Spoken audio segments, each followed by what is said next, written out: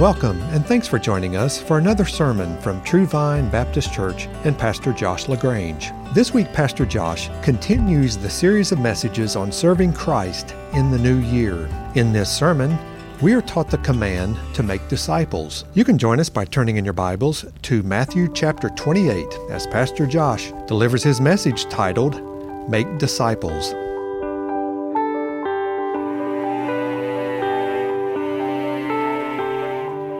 Matthew chapter 28, let's begin reading in verse 18.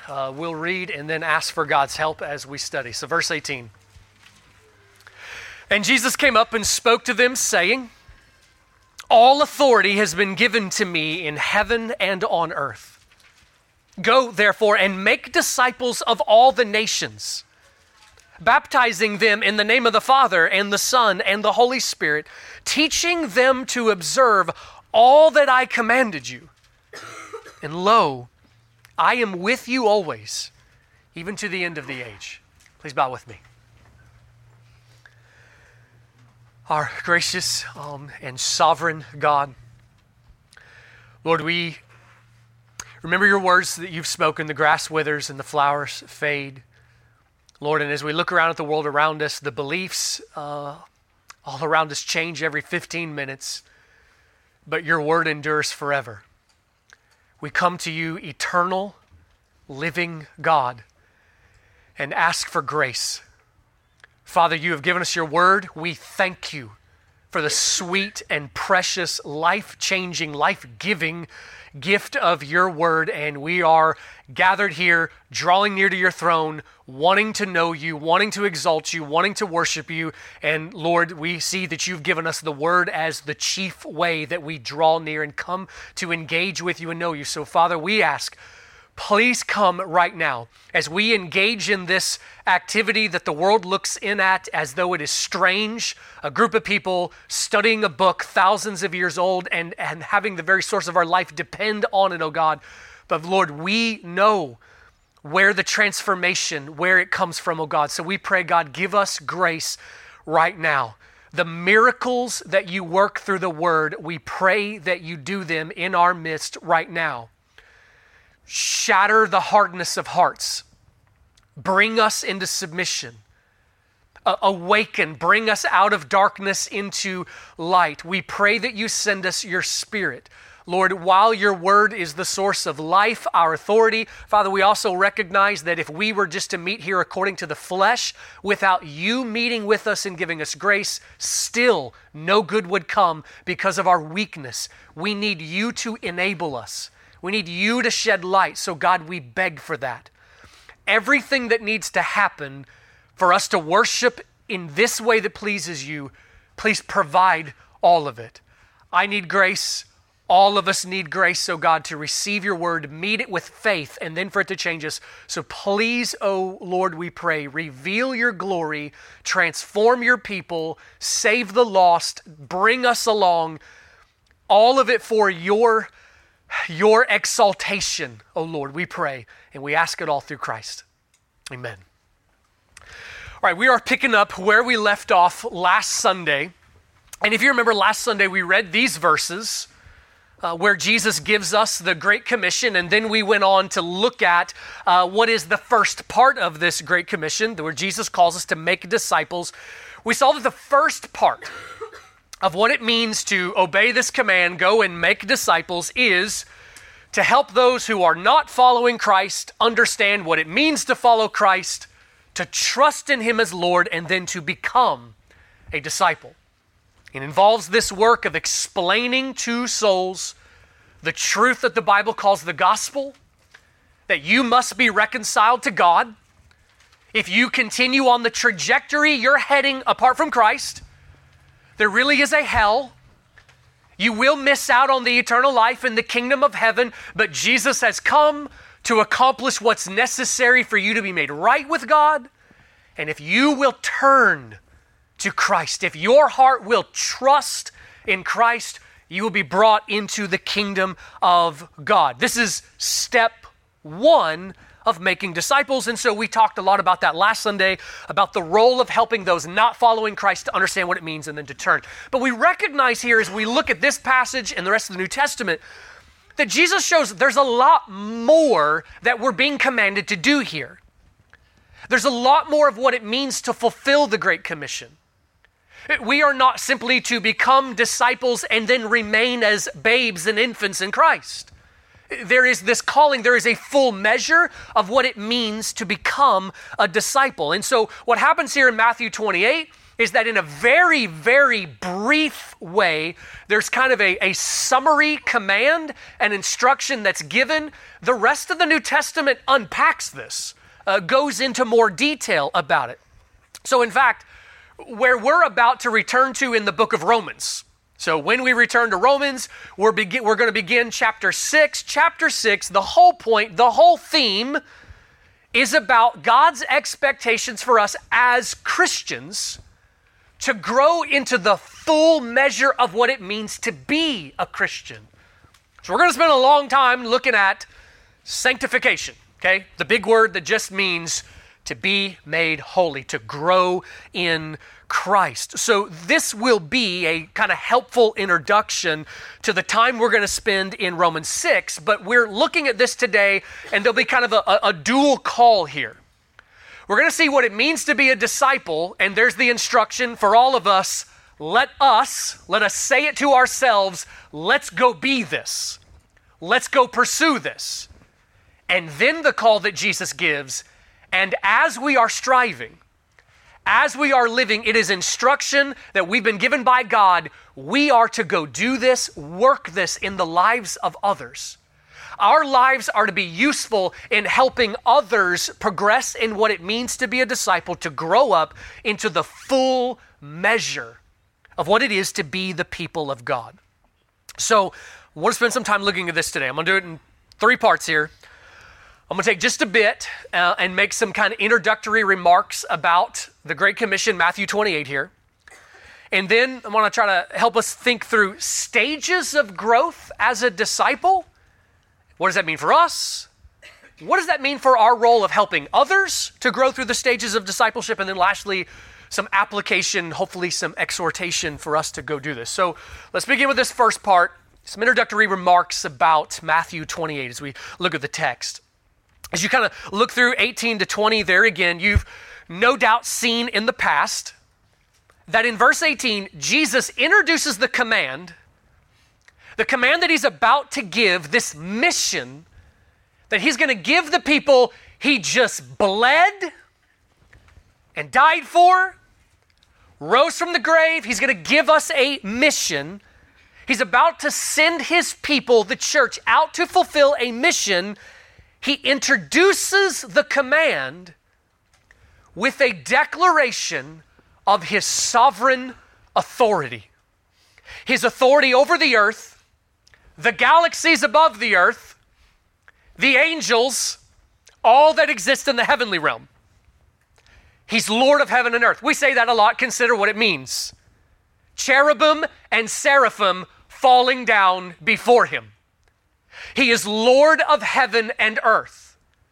He is Lord sovereign over every atom that is on this planet, but also the galaxies of the universe obey his voice. Quasars explode as he commands them to, and the angels in the heavenly realm do what he says, and he has authority even over the demons who will one day be cast into the torments of hell by the breath of his mouth. He is sovereign. And this is how he introduces the command. It's quite the introduction to a command he's about to give. With that introduction, now comes the Great Commission. Verse 19, look at some of the parts there. Go, which implies intentionality in going.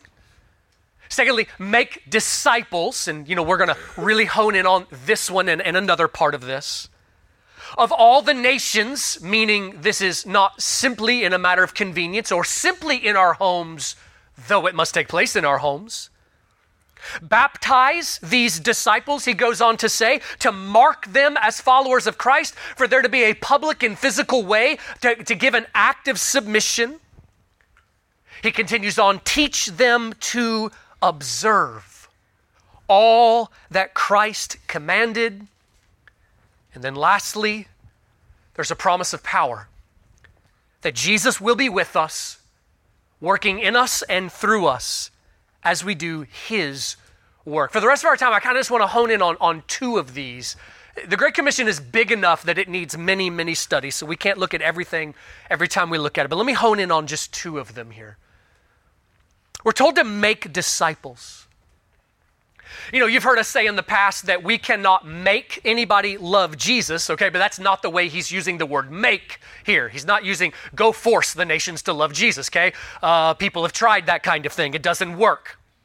What he's saying when he uses the word make here is make in the sense of form, mold, create, help others in this work that God is accomplishing in people's lives, but in a mysterious way, we are involved in the creation and making of disciples, win disciples. The mission is to do this.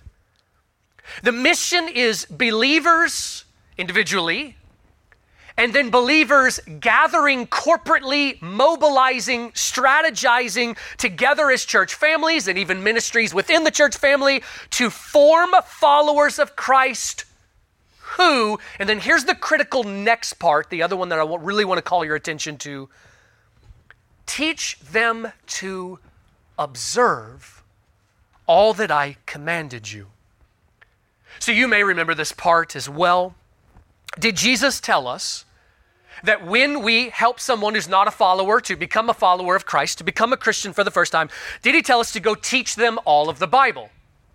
Well, yes, but that's still not the full measure of what it means. Even if we were to teach every single verse of the Bible, that would take a long time. But even if we were to teach every single verse of the Bible, it's still not done. It's still not the full measure of the command here. He said, teach them to observe.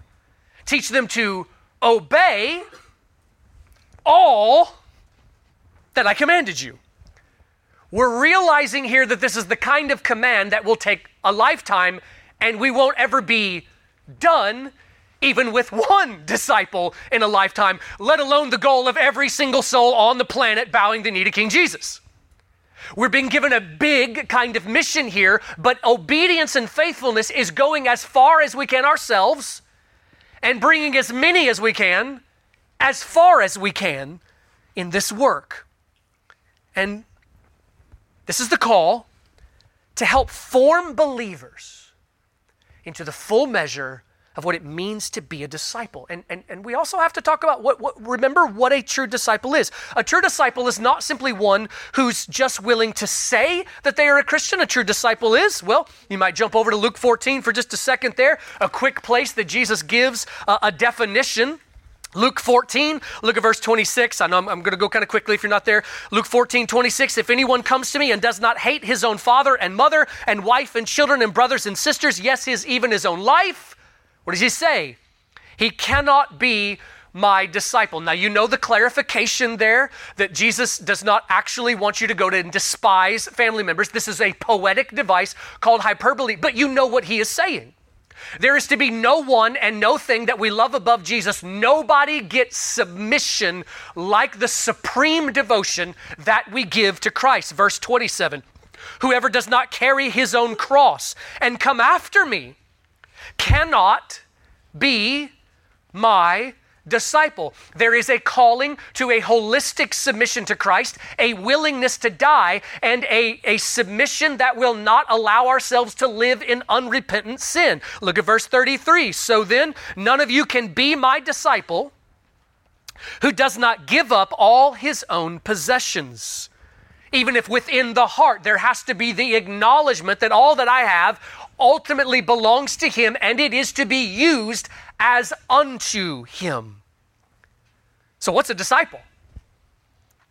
A disciple is not someone who won't come to church when it's too rainy, too sunny, too hot, or too cold. We just eliminated a lot of American Christianity in one sentence. A true disciple is not someone who will actively live in unrepentant sin. We all have sin. We understand that. True disciple is not somebody who's totally mature, has everything figured out, and no longer struggles with anything. That's not what a disciple is. But a disciple is someone who is battling. A disciple is someone who, I think this is a helpful way, and I take this from 1 John as he talks about patterns of sin. A true disciple is someone who is on trajectory. It's someone who is on trajectory towards growth in Christ, maturity in Christ, submission to Christ. A true disciple battles sin, fights sin, and is making progress, at times faster than others, but is making progress. A true disciple isn't somebody who has it all figured out, knows all the Bible's questions and answers, and has reached that top level of arrival, which we will never reach in this life, but there is a trajectory towards more and more submission. Let me make it as clear as I can, though. If the trajectory you are on is that of living in patterns of unrepentant sin, then according to Jesus' definition, you are not living as a disciple. If the trajectory you are on is that of saying something with your lips, but your life looks like the world, Jesus says you're not a disciple. Titus 1, here's like one of 40 places we could look. Titus 1, they profess to know God, but by their deeds they deny him.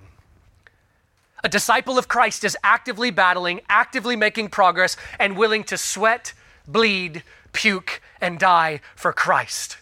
Now, if you are feeling discouraged at this moment, okay, also bear this in mind.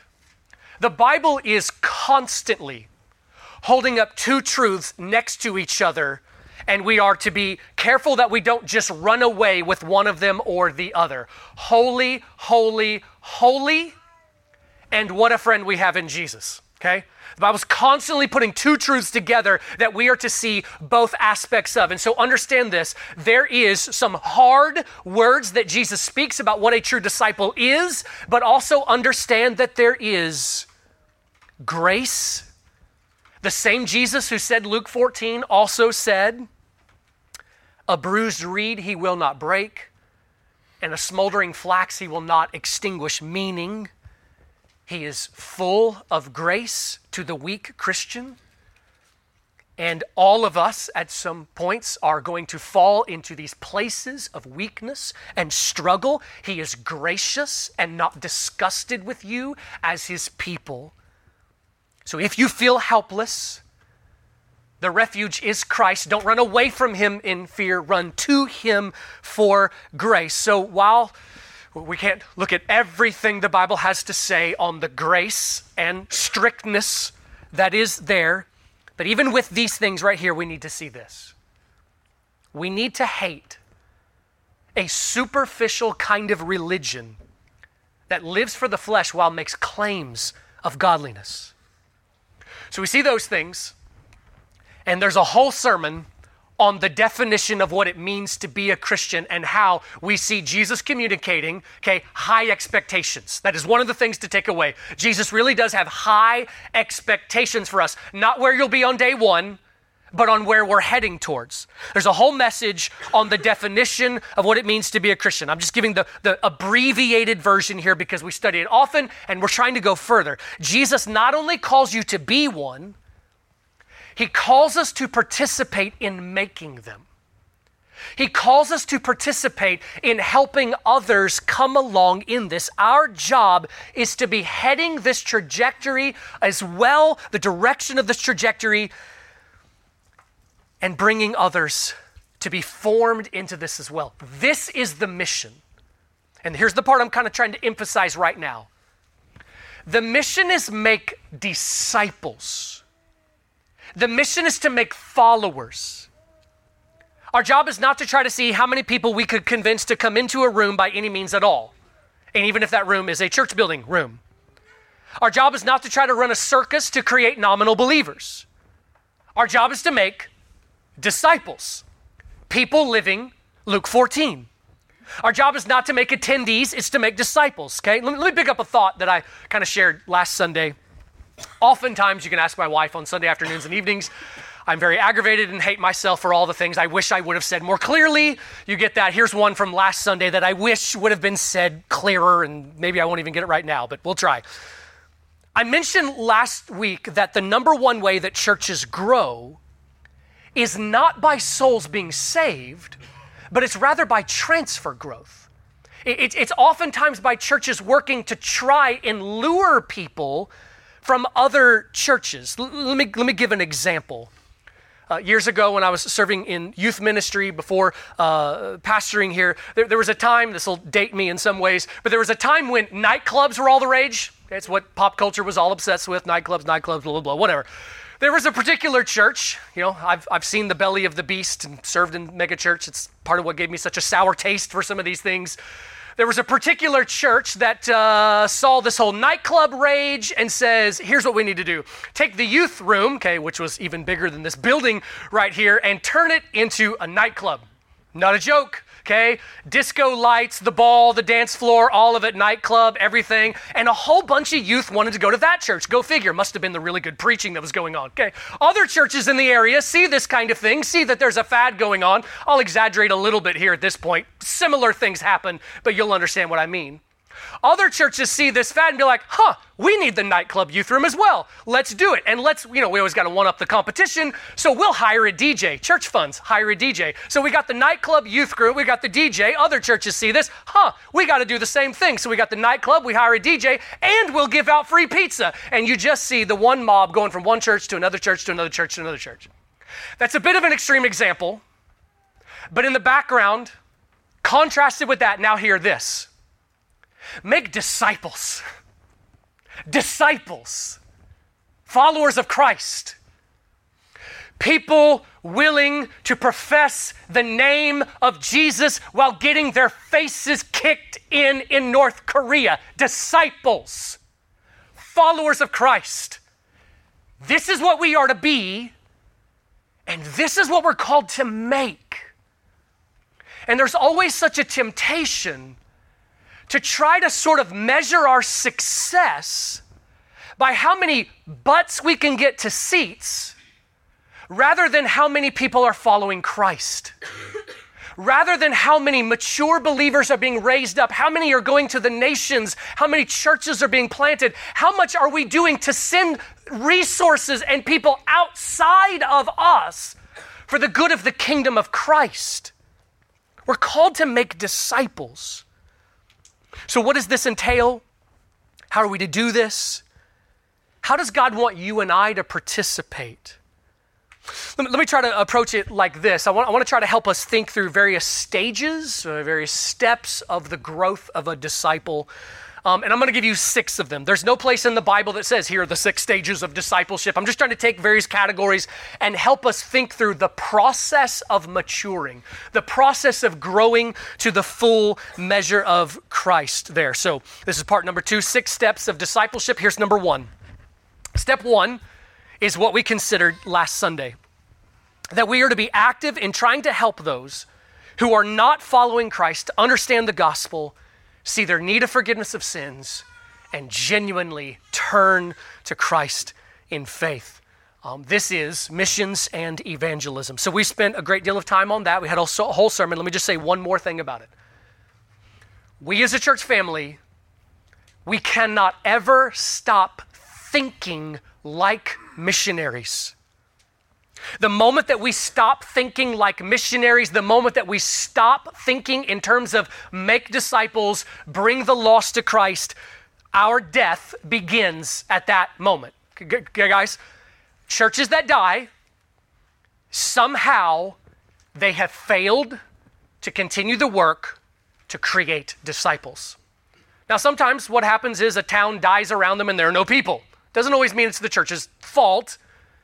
But what is happening, if a church dwindles, there is a failing to make disciples. We must always keep this as the mission, and the evangelism to lost souls must always be part of what we are endeavoring in. Missions Missions is when we go outside our homeland to go do this. Evangelism is when we do it right here. So that's step one.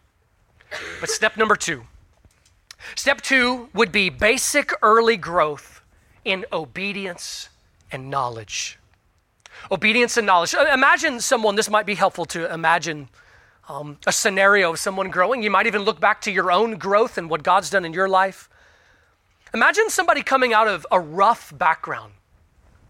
Recently, in our Good News ministries, it's part of what just keeps fueling our zeal and our excitement is that we just regularly see souls trust Christ, lives change. Recently in this ministry where we go into the schools here, a young man coming out of a pretty rough home and background. I obviously do not have the liberty, it would not be appropriate to tell you details, but if I did, it would make his conversion so much more glorious in your minds. But this young man coming out of this rough background has now told us that he has turned to Christ. He knows nothing about the Bible other than the basic message of the gospel. But already this young man is beginning to talk to his friends about Jesus. He doesn't know Christians are supposed to do evangelism. He doesn't know the word evangelism. He's never sat in a Sunday school class. Nobody has ever told him, hey, here's how you share Jesus with your friends without fear. He's never done that. He just knows, I got friends that don't know Jesus. I want them to know him. He is inviting them to study the Bible. This is, just imagine as we think through this kind of process, someone being converted out of difficulty. What do the early days look like? Well, for one, coming out of that kind of background, it's probably going to look a lot different than some of our church kids growing raised in nice homes, being raised in the nurture and admonition of the Lord. That's a great advantage we are giving them, by the way. But the early days of growth are figuring out how to begin to obey and figuring out those basic and big doctrines of the Bible. Basic early growth in learning the Word of God and learning to begin to obey the Word of God. This is as we patiently help men leave pornography, as we help wives learn how to respect their husbands, as we help husbands learn how to love their wives. This is teaching those big and most basic truths of the Bible. When you turn to Christ, your race begins. Your journey to grow into the full measure of what God created and saved you to be begins, and just step two is the basic early stuff. Now, how long do we stay in this kind of stage two? It's not about time, it is about effort. It is not about, well, I've been here for 6 months, therefore I'm out of it. No, let's be real here, and this is going to be part of the hard encouragements and challenges that I give to you. Far too often, Christians stay in the early stages too long by lack of effort, by lack of engagement to keep growing in Christ. Step three, as we try to think through the stages, would be growth to a place of relative maturity in obedience, holiness, and knowledge of Christ. Now, here are two words, most importantly here: character and conviction. Character and conviction. I didn't coin this phrase about what it means to grow as a disciple, but character, our holiness and obedience; conviction, our beliefs, knowing Christ through knowing His Word. So, while we will not reach sinlessness in this life, the Bible does say this: you can live righteous. That's an encouraging thing, by the way, okay? As believers, we understand, part of the understanding of the gospel, God really, really hates sin. Sometimes there can come this discouragement. I'm a disciple, but I still sin. Also, see this very encouraging truth: you can please God. You can live in a way that is a good witness to the world, that God understands what we are capable of, and you can please God with your life. This is learning how to live obediently to God, not in a way that is arrived. We're going to do a lot of talking about that some today, and as we go into Romans 6, okay? We're never gonna reach a place where we're done in the Christian life. You're never gonna reach a place where you can say, now I can stop, okay? But we can come to a place that pleases God. Let me put it like this: there's a pace that pleases God. So we got to have the right metaphor. If you picture the Christian life as a ladder, you got the wrong metaphor. A ladder that you climb and I can stop here with the idea that then I'll stay here for the rest of my life. That's the wrong metaphor. The metaphor Hebrews gives us is that of a race. There's a pace that pleases God. And then there's a pace that sort of starts to give up. Or you might picture swimming, but you're swimming in a river, and if we were to stop, because this is the reality, when we stop fighting and stop going, where does the current take us? The current of the sin nature, influence of the world takes us backwards. There is a certain amount of effort that it takes as a Christian just to stay where we are.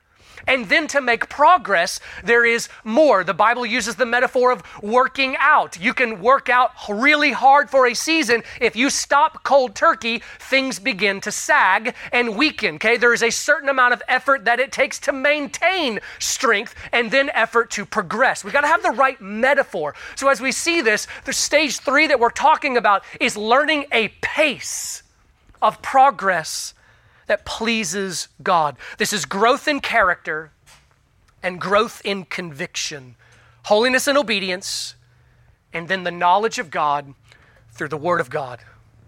As we continue to think through this, here would be step 4, equipping for service.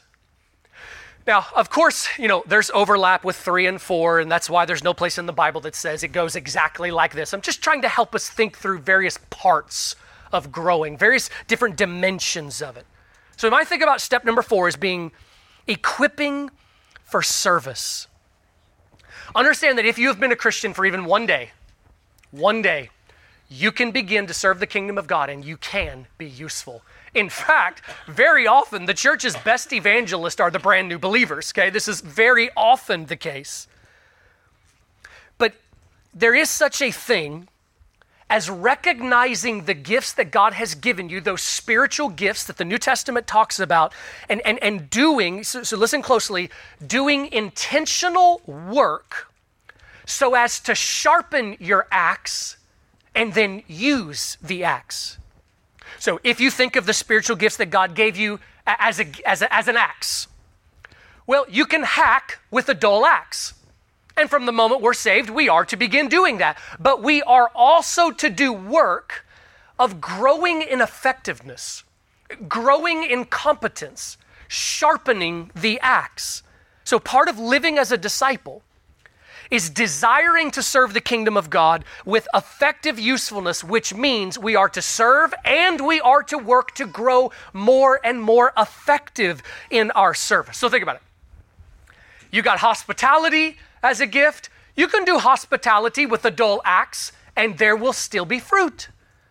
But man, when hospitality is done with a sharp axe, the fruit and the effectiveness that comes when Miss Donna does hospitality, okay? There's incredible kinds of fruit. You know the difference between effectiveness that happens when a poor sermon is preached, there's a dull hatchet being swung, versus sharpness that is there. There is a different level of fruit. And so what we are tracking here is growth in competence. So let me put these together. Somebody way smarter than me coined this sort of alliterated 3-word phrase here to help us remember. Growing as a disciple is growing in character, conviction, and competence. Character is our godliness of holiness and obedience. Conviction is knowing Christ through knowing His Word, and competence is growing in our usefulness of service. As we grow as a disciple, we are striving to grow in each of these things. So as we continue to think through the stages here would be step number 5, at least as I'm outlining some.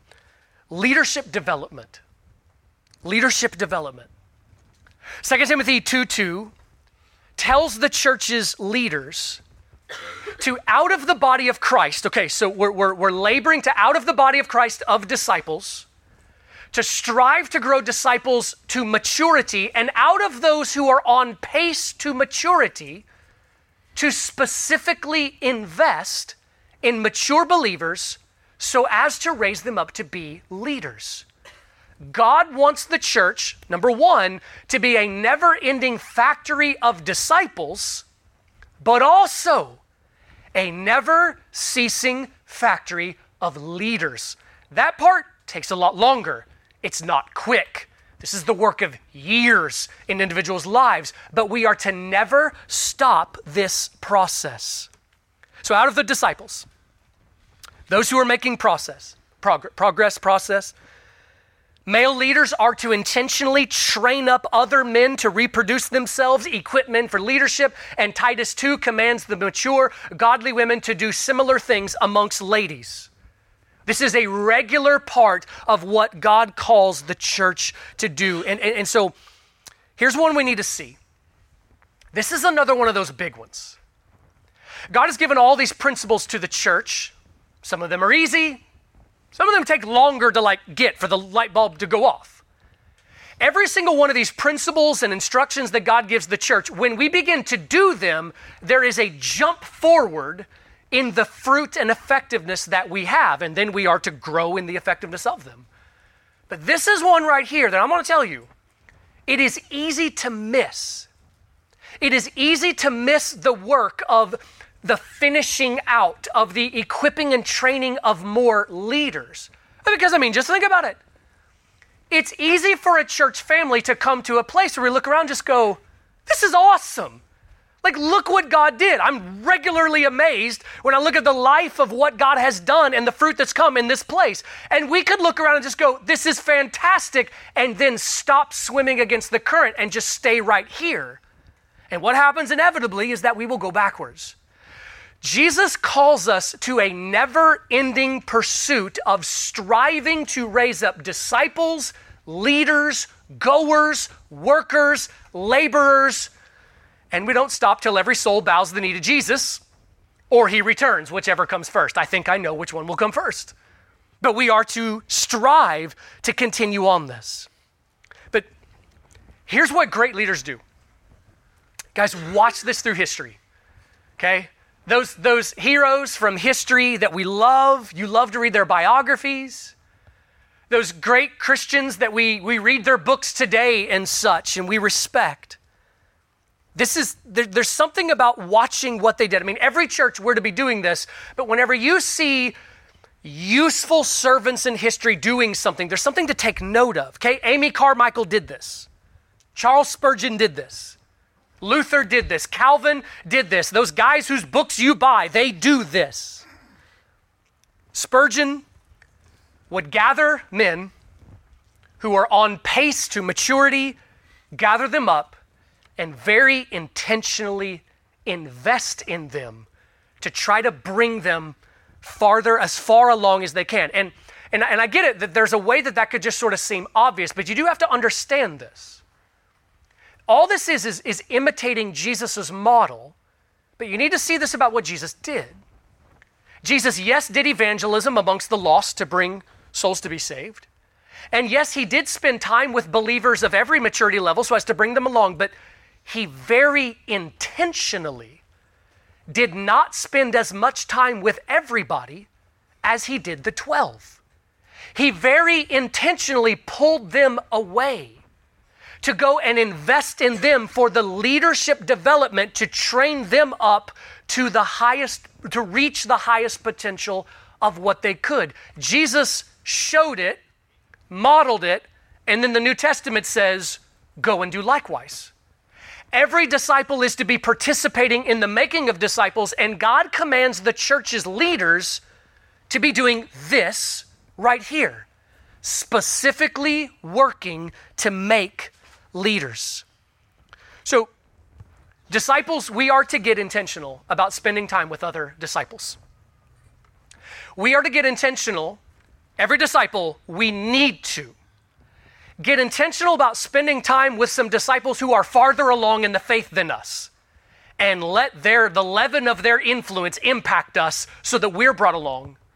And then God also instructs us to intentionally spend time with disciples who are not as far along with us, or lost folks, to try to bring them along. Both of these happening. But when you look at this leadership development part here, You know, some of these leaders that we respect from history, sometimes they would do this with maybe 3 in their lifetime. Some of them quite a few more, but understand, this isn't the kind of thing that happens like a dozen a year. It doesn't happen that fast. We're talking about the kinds of investments that take place over years. And when we look at the New Testament, we see Jesus model it and send us out into the work to do this. This really is one of the things that the church family really ought to expect the church leaders to be doing. Expect this kind of thing to be happening. And just very practically speaking, if you are invited, if you're invited by a leader, if I invite you, and we do this in all kinds of different ways, to read a book together, start meeting regularly, memorize a passage together, work through something, serve in a ministry together, understand what is happening in that. There's something very strategic in that. When we do these kinds of things, I promise, you've heard me say this before, I'm not bored and looking for more things to fill my time. This is us trying to do this right here. This is us trying to do 2 Timothy 2:2, to never stop raising up leaders. Well, the last stage that I'll mention is this: the never-ending pursuit of growth so as to reach new levels of character, conviction, and competence, excellence, and faithfulness. And the thing I'm emphasizing here is this: you ain't done till you die. You ain't done till you die. 2 Timothy, when Paul is just, we don't know, maybe weeks away from being beheaded, he writes to Timothy and asks, send the books so I can keep studying. You ain't done till you die. Philippians 3, Paul said, not that I have already obtained it or have already become perfect, but I press on. He went on to say, I don't stop running. I don't stop fighting. I don't stop pushing. We're not done till we die. There is the never-ending work to press farther. And listen, let me tell you a temptation. We're going to talk about it more in Romans 6, but let me tell you a real temptation in the life of a Christian. You run, and you are eventually going to reach a place where you look around and you don't see as many people around you. You're going to look around and you're going to see a place, and you're going to be, it's a good thing to recognize progress that God has brought in your life. It's a bad thing to look at that progress and then get prideful. There will come a time in your Christian life where you realize, man, the list of sins that God has given me victory over, it's a lot. The list of ministries I've been able to serve in, this is awesome. At that moment, rejoice, but let's rejoice in tears of humility and gratitude and not allow this very sneaky thought to linger in our hearts. Man, I've really done it. I'm there. Now, we know not to ever say with our lips, I've arrived, but our hearts can feel it. We can feel like I hit that upper plateau of the Christian life, and at that moment, we just fell about 14 of them. We're not done till we die. And let me tell you this as well. Many, many Christians will run real hard for a season, but rare is the Christian, just this is reality, rare is the Christian who finishes really well, who goes all the way and pushes hard all the way to the end. I'm not saying fall away from Christ, but I am saying the pace slacken to a point that is no longer pleasing God like it once was. To go hard and then for the zeal to sustain to go the distance, that's the ticket. That's where we'll see the most fruit. It's the long-lasting, long-enduring work that God calls us to. So after looking at those things, now see this. Christian and non-Christian, this is God's will for your life. This is what he calls you to. When we come to Romans 6, we're going to see the scripture show this is God's will for your life. Your sanctification. This is what God wants for you. This is his expectation. And so out of that expectation, see two things. First, for you to make progress in this, people have to be making investment into your life. People have to be making investment in your life. Yes, there is a great deal of work you personally need to do on your own when nobody else is around. We'll talk about some of those things. But no, the work you do on your own when no one else is around is not enough. God designed the church family that we need each other. Lone wolf Christianity never works. Sanctification is a community project. We need the gifts and the ministries of one another pouring into our lives. Hebrews 10. And just know, that's what we're doing with all of the various ministries that we set up. You've heard me say this before as well. We don't have Wednesday nights because a whole bunch of us are bored with nothing to do. We have Wednesday nights because we have soldiers to train, because there are disciples to be made. Every ministry of the church that we're doing, it's all to this end right here. And I get it that sometimes we can look into some of these ministries and just be like, oh, nothing's really going to happen if I come together and pray with other people. But that's part of the mystery of how God works. He works through his people gathering together, and the leaven of our influence infiltrates one another. The various gifts are being given and received, and the work of the Word of God spoken in love to one another has a transforming effect. This is God's method. God's method is get Christians together and get the Word being taught, engaging in worship. That's the method. And this produces transformation. So you need people involved in your life. You need people engaging, and then additionally, see this, God wants you involved in helping other people through the process. To be discipled, you need people investing, and then God calls you to go do investing. And notice a couple of ways we do that. First, in a general way. There is a general way that we all help one another grow in Christ. I was thinking about that this morning as we were singing together and hearing the elevation of voices all around us increases my soul's joy in worship. There is a way we are speaking to one another, and I know it might seem strange sometimes to say names. I don't care. All I care about is us understanding the truth. When Miss Shelley prays on Wednesday nights, I grow in Christ. When somebody has us over for hospitality and good conversation takes place, I grow in Christ. When Logan and Bob and Pastor Ben and Brian teach Sunday school, I grow in Christ. When my kids go back to this room back here and they are instructed in the gospel, a number of things are happening. You're helping my kids love Jesus, and then they come back to our household. They have been helped farther along in their walk with Christ. The whole family is helped. That helps me grow in Christ. And the only reason I'm using my example is because sometimes there's that idea, oh, the pastors, they're the professionals. There are no professionals in the body of Christ. We're all sheep traveling towards, we're all disciples struggling and fighting our way forward. But there is a general way that we are all to be involved in this kind of discipleship for the building up of one another, but the Bible also specifically shows a more intimate kind of discipleship. It models it. Jesus showed us how to do it. The apostles continued it. Throughout church history, they continued it, and we are even instructed to do it. It's Paul taking Timothy, Titus, and Silas and investing in them. And it's just such a powerful thing. It is such a powerful thing to be in a relationship with someone where you are being discipled and being brought forward, and then, Lord willing, one day you're able to return that to other souls. This is such a powerful thing. I've started to counsel young men entering ministry. I've just told them, I don't care how much education you have, don't go into ministry until you have had a season where you have been discipled by someone you'd like to become like.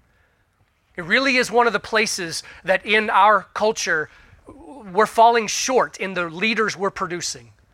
We are thankfully sending out some really, really highly educated guys, but oftentimes highly educated guys that haven't yet learned how to love their wives, haven't yet learned how to handle money. Just that discipleship of growing in maturity. So, Godly women of True Vine, we need you. We need you. We need you to push and run and go hard and then do Titus 2 with others. Men of True Vine, I'll start here. Your family needs you. You are the one responsible for the evangelism, discipleship, and shepherding of your families. Your family needs you to go hard, to model some things, and then to very intentionally work, striving to bring the family as far along to Christ as you can. And your church body needs you. The church is to be an unending factory producing disciples and raising up leaders. The nations need missionaries. Churches need planting. More work needs done here. We are not to stop. Let me move to the last point here, application. We take all of that and we consider this. The harvest is plentiful, but the workers are, how did Jesus end that sentence? Are they abundant? The workers are few. There is always a shortage of workers. And the farther into the maturity process that you go, the fewer and fewer that there are. Because let's just kind of be honest and take an evaluation.